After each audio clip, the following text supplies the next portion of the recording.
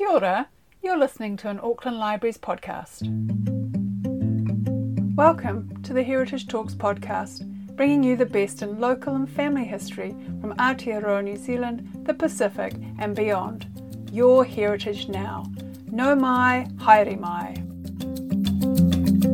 Family historian Iris Taylor takes us through a brief history of New Zealand nursing up to the First World War. Iris also covers the death of 10 New Zealand nurses when the Marquette was struck by a torpedo in the Aegean Sea. She recounts her pilgrimage in September 2015 to remember these New Zealand nurses and visit the Greek island of Lemnos, where the 3rd Australian Field Hospital was set up to take casualties from Gallipoli. Well, first I'll explain I'm not a nurse and I have never been a nurse. But my sister was, and she encouraged me to go on a trip with her, and the result of that is the talk and a little bit about the trip we did in 2015. So the main topic is the New Zealand Army Nursing Service and the sinking of the Marquette during World War I. 2015 was the centenary year for the Royal New Zealand Nursing Corps. It now operates across the 3 services, the Army, the Navy and the Air Force, and is sponsored by the New Zealand Army. Princess Anne is the Colonel-in-Chief. When the South African War, the Boer War of 1899 to 1902 started, New Zealand offered to send New Zealand trained nurses, and the offer was initially refused. However, with pressure from the public, nurses and government, 6 nurses eventually left for South Africa in March 1900. These nurses were in fact the forerunners of the New Zealand Army Nursing Service. They were not issued with a distinctive uniform, and their wages were paid by public transcription. Things don't change, do they?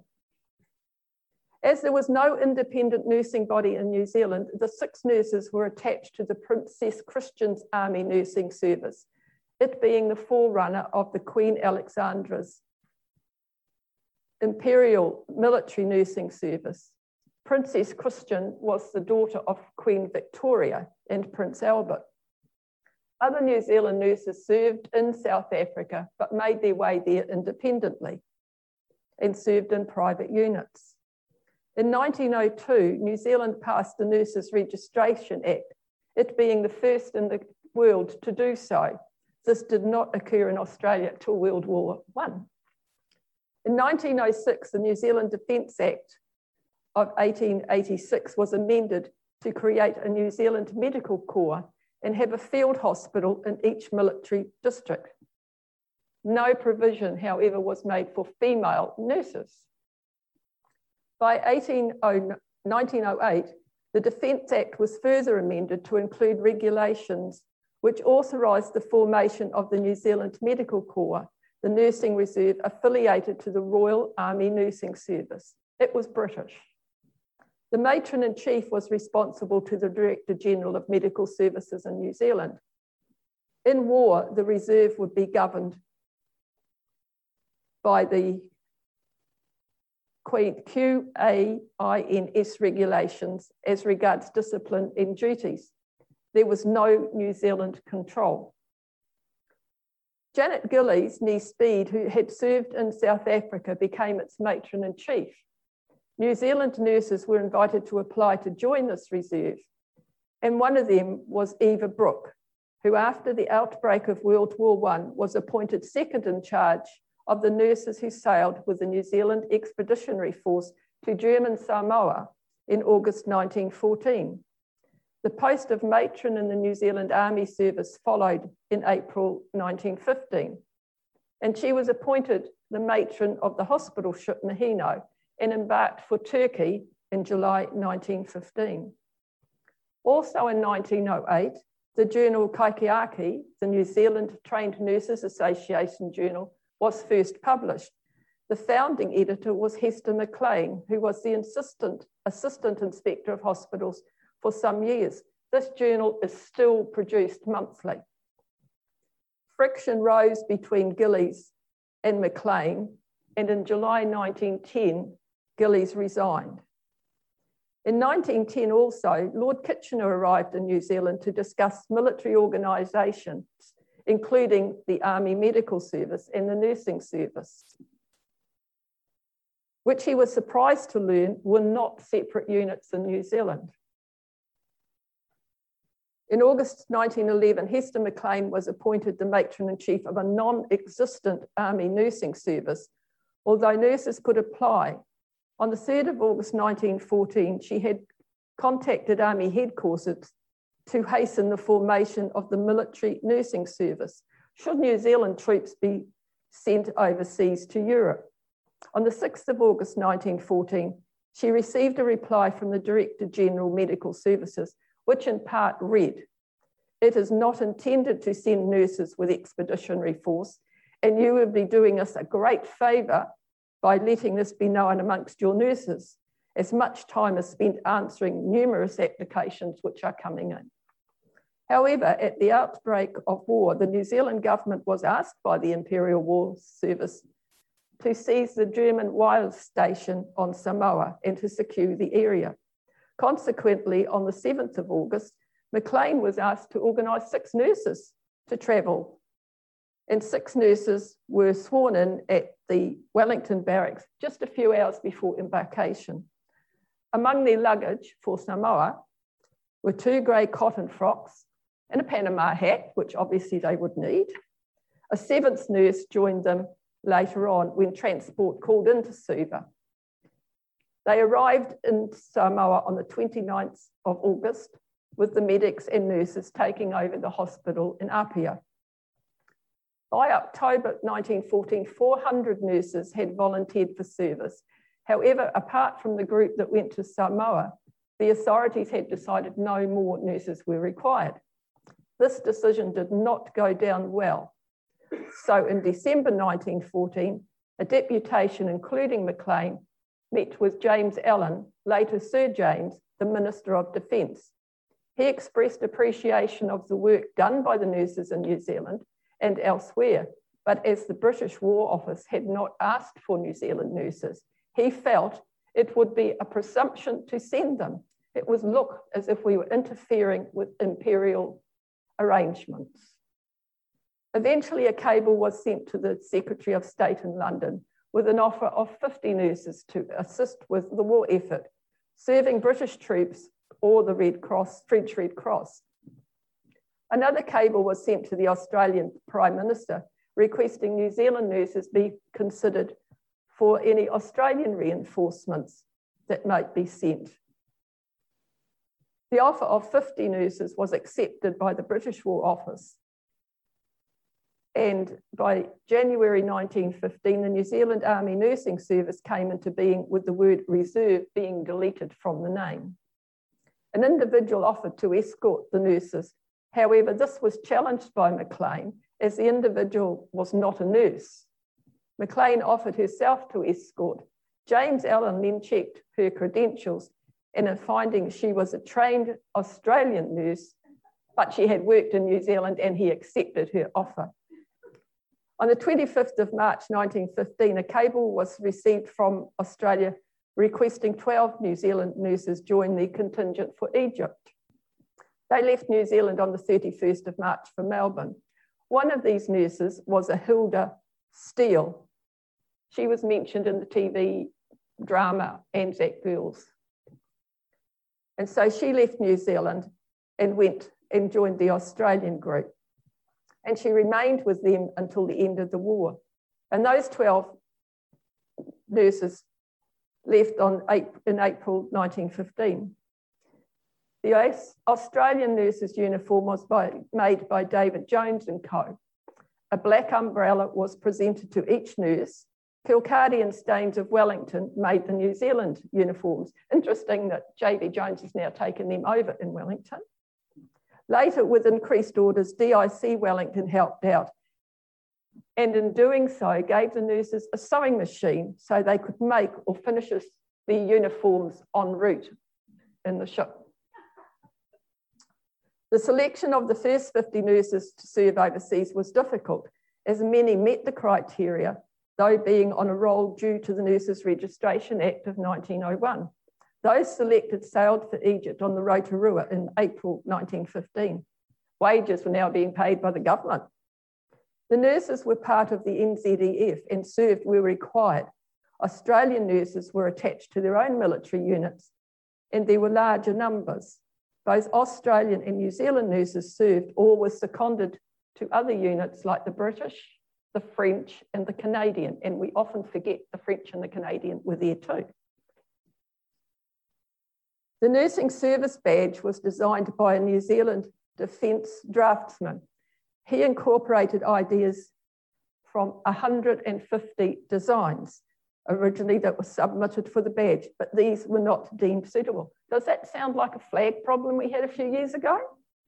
The final design incorporated a crown, a silver fern, and a red cross, similar to the one I'm wearing here, although this isn't a real one. This was used in the TV program, which I'll talk about later. The nurse's registration number was engraved on the back of the badge. It can be imagined working in a working environment was challenging, with people coming from a cross group of backgrounds and professions. However, overall, New Zealand nurses were seen as skilled, adaptable, knowledgeable, competent, and in some cases better by far than the doctors they had to work with. New Zealand outfitted 2 hospital ships during World War I, the Mahino and the Marama. The Mahino left Wellington on July 1915, followed by the Marama in December. A Papatoe nurse, Sister Elwyn Caruth, sailed on the Miramar. Caruth Road in Papatoe is named after her family. Some Australian nurses were based in the No. 3 Annual General Hospital on the windswept Greek island of Lemnos. Conditions were challenging and resources for the patients limited. Matron Grace Wilson fought for better conditions. In September 2015, my sister and I boarded a little ship called the MS Serenissimo on a commemorative cruise in honour of the Anzac nurses during World War I, and in particular, the sinking of the ship TSS Marquette. There were 87 passengers on our little trip. Part of the commemoration, some of the passengers wore World War I nursing uniforms that had been donated by the TV company that had made the program Anzac Girls, which probably some of you saw. And we were proud to wear these uniforms, and a little bit about them later. The TSS Marquette was built in Glasgow in 1898, it being a single large screw steamer of 7,057 tonnes. Its original name was the SS Boadicea. She made regular voyages from London to New York. Following the purchase by the Atlantic Transport Line, it was renamed the SS Marquette and continued on regular sailings across the Atlantic Ocean. When war broke out in August 1914, Antwerp, her new home, fell under German control. So she was requisitioned by the British to use as a transport vessel. No. 1 New Zealand Hospital sailed, and No. 1 New Zealand Stationary Hospital sailed from Wellington in July 1915 on board the hospital's ship Mahino and arrived in Port Said, Egypt.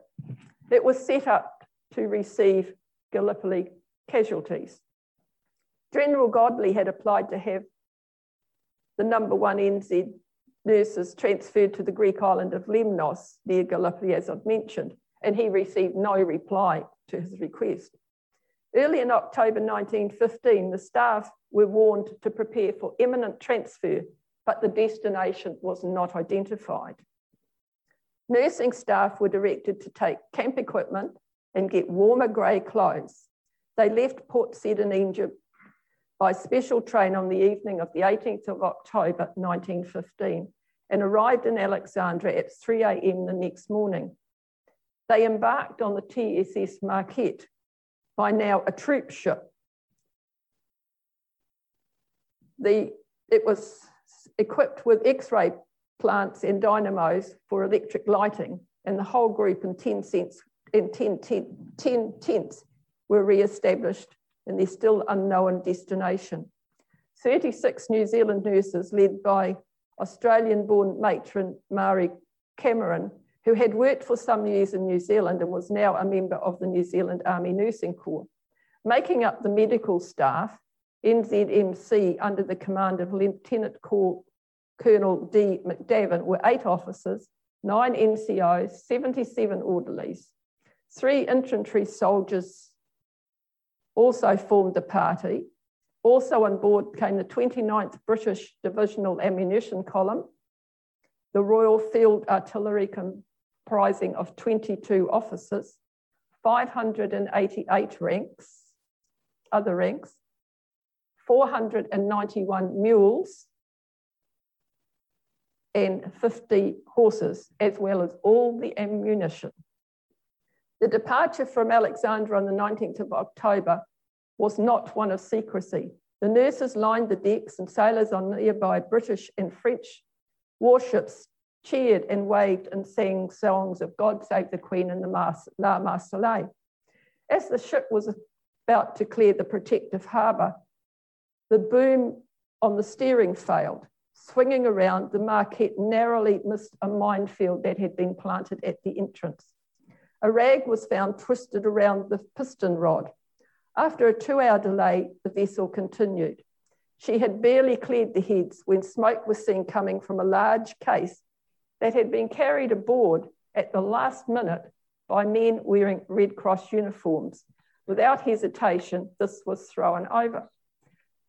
8 hours out of Alexandra, Captain Finlay, the Marquette's master of 4 years, opened his sealed orders. He was not to sail to Lemnos. He was to go to the Greek port of Salonika, which we now know as Thessalonica. On the evening of the 22nd of October, 1915, the French escort Trevalier, a destroyer under orders, left the convoy. These orders were later proved to be incorrect. The enemy had discovered the code and sent a bogus message. This had actually come from the German U-boat number 135. Next morning, the 23rd of October, the Marquette was now in the Gulf of Salonika. So if you can imagine, Greece down that side and the Gulf of Salonika is just on this side. In contrast to the heat of Egypt, the weather was becoming cold and grey. You don't think of that around places like Turkey and Greece, but it was cold, apparently. At about 9:15, a torpedo hit the vessel on the forward starboard side, smashed a gaping hole into the port side. Almost at once, the TSS Marquette listed to port. A short time later, she righted herself and began to sink. Bow first. Within 15 minutes, maybe less, the vehicle disappeared beneath the Aegean Sea. The German U-boat had fired the torpedo. In the attempts to release and load lifeboats, several passengers, including nurses, were killed or badly injured. The ship's radio had been affected by the torpedo strike. Only a weak SOS could be sent, giving the ship's position. It gave the position of some 100 miles from Salonika. Ironically, this message was picked up by the British hospital ship Grant Tully Castle, now at anchor in Salonika Harbour. This vessel had sailed empty from Alexandra on the same day as the TSS Marquette. A second SOS signal was received, giving the position 50 miles different from the first message. And it was later established that the second message was false, and again sent by that U-boat, number 35. Rescue ships from Salonika arrived at the false location, found nothing, finding nobody. They began sweeping in wider circles over several hours, and eventually wreckage and some survivors were found in cold water and failing light. These survivors were eventually transferred from the destroyers to the British hospital ship Grant Tully Castle and the French hospital ship Canada. These ships were staffed by British and Australian sisters. And the following morning, 15 nurses came aboard with a further 11 that afternoon. 10 nurses were missing and presumed drowned. These nurses who died there were Mary Gorman, Nora Hildered, Mabel Jamison, Mary Ray, Lorna Rattray, Margaret Rogers, Marion Brown, Helena Isdell, Catherine Fox, and Isabel Clark. Among the deceased nurses, only the body of Margaret Rogers was identified by an engraving of her watch, and they also recovered her nursing badge. A second body was not identified, although it is now thought to be Helena Isdell. Both bodies were found in an upturned lifeboat with 4 deceased men. No identity discs were located. They were given a full Navy funeral and buried. 170 souls died in this tragedy. 10 were the nurses, 127 troops there, 3 infantry soldiers, as well as 29 crew, and all the mules and all the horses. Margaret Rogers is buried in the Micro-British Cemetery. The unidentified nurse is also buried there under known only to God. Today, this micro-memorial at the southern end of the cemetery commemorates almost 500 nurses, men and women of Commonwealth forces who died when troop ships and hospital ships were lost in the Mediterranean or the Aegean Sea, and who have no known grave. In May 2019, a Greek diving team located the wreck and confirmed it was the Marquette. She rests in 87 metres of water off the Thermopylae Gulf in the northern Aegean Sea. The British Embassy in Greece ordered a protection order over the wreck. And in September 2015, a memorial service, which I'll tell you about later, and the release of a wreath was held above the wreck to commemorate and honour the loss of these lives 100 years ago.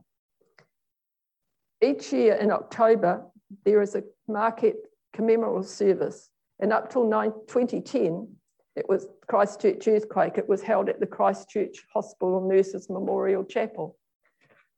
Unfortunately, the chapel was damaged and was still being prepared. The chapel had been built in 1927-28 and is architecturally a significant building with late Gothic revival structure and an arts and crafts movement.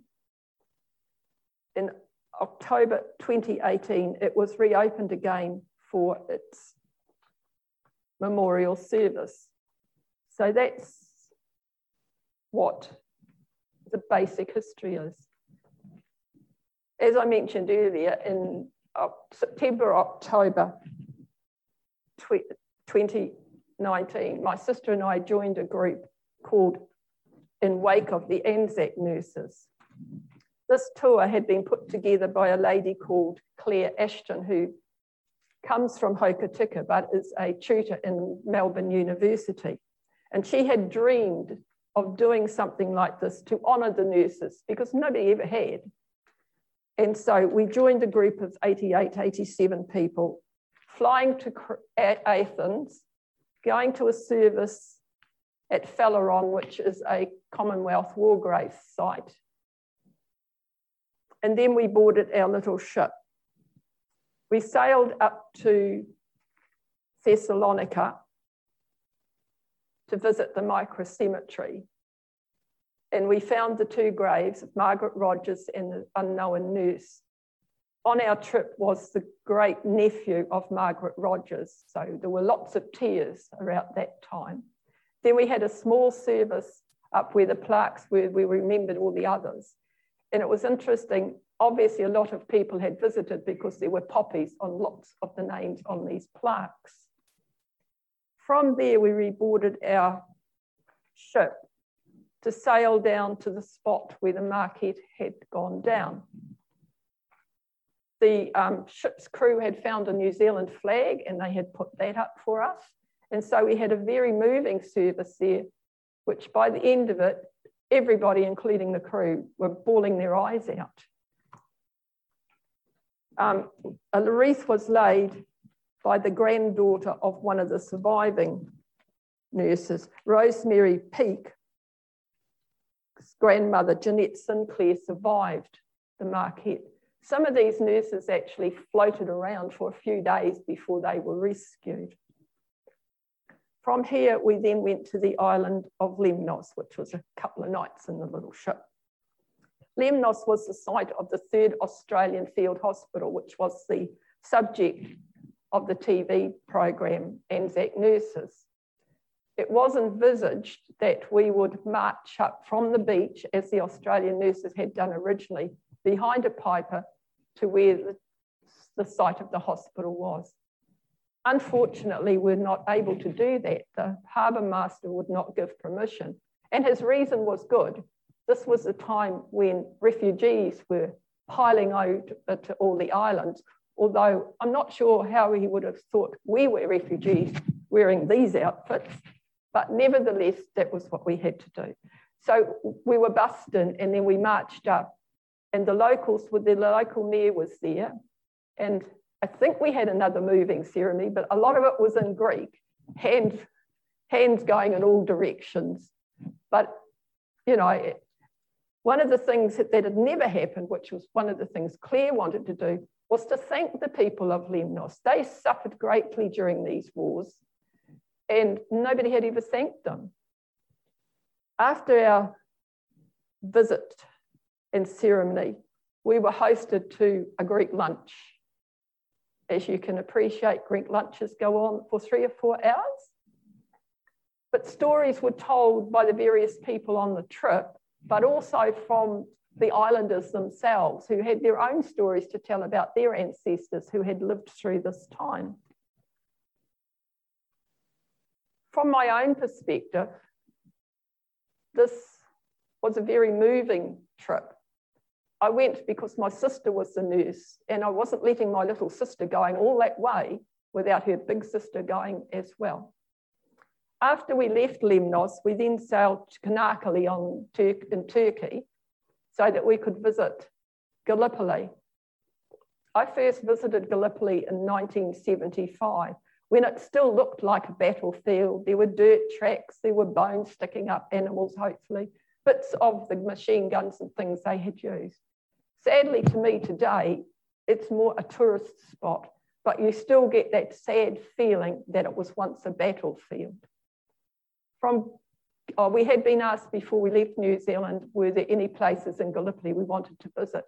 And my husband had a great uncle who was killed on the 25th of April, who was injured on the 25th of April, but didn't die till the 2nd of June.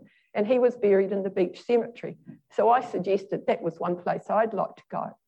It was also helpful that the Australian donkey man was buried in the same cemetery, so there was an added reason to go there. The cemeteries are very well kept, and in the beach cemetery, he looks out onto the sea.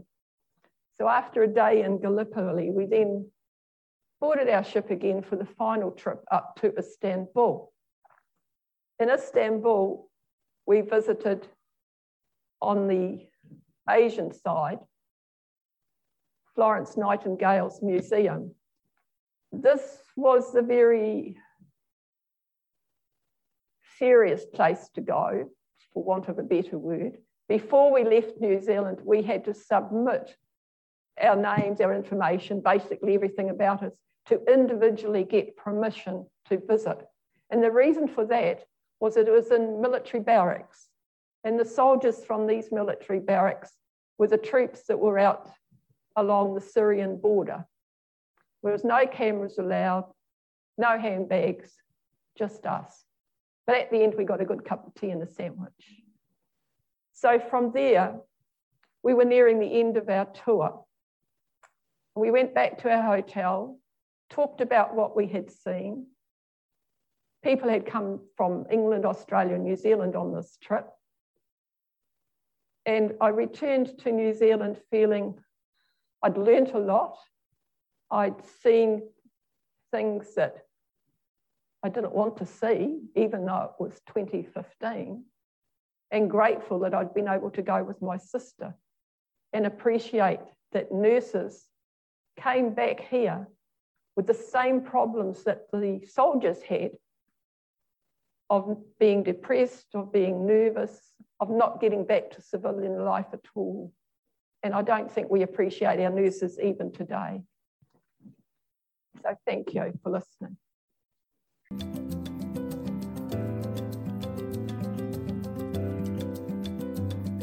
Stay tuned for more tracks in this Heritage Talk series, or visit the Auckland Library's website for other podcast tracks. Kia manawa ho. Enjoy!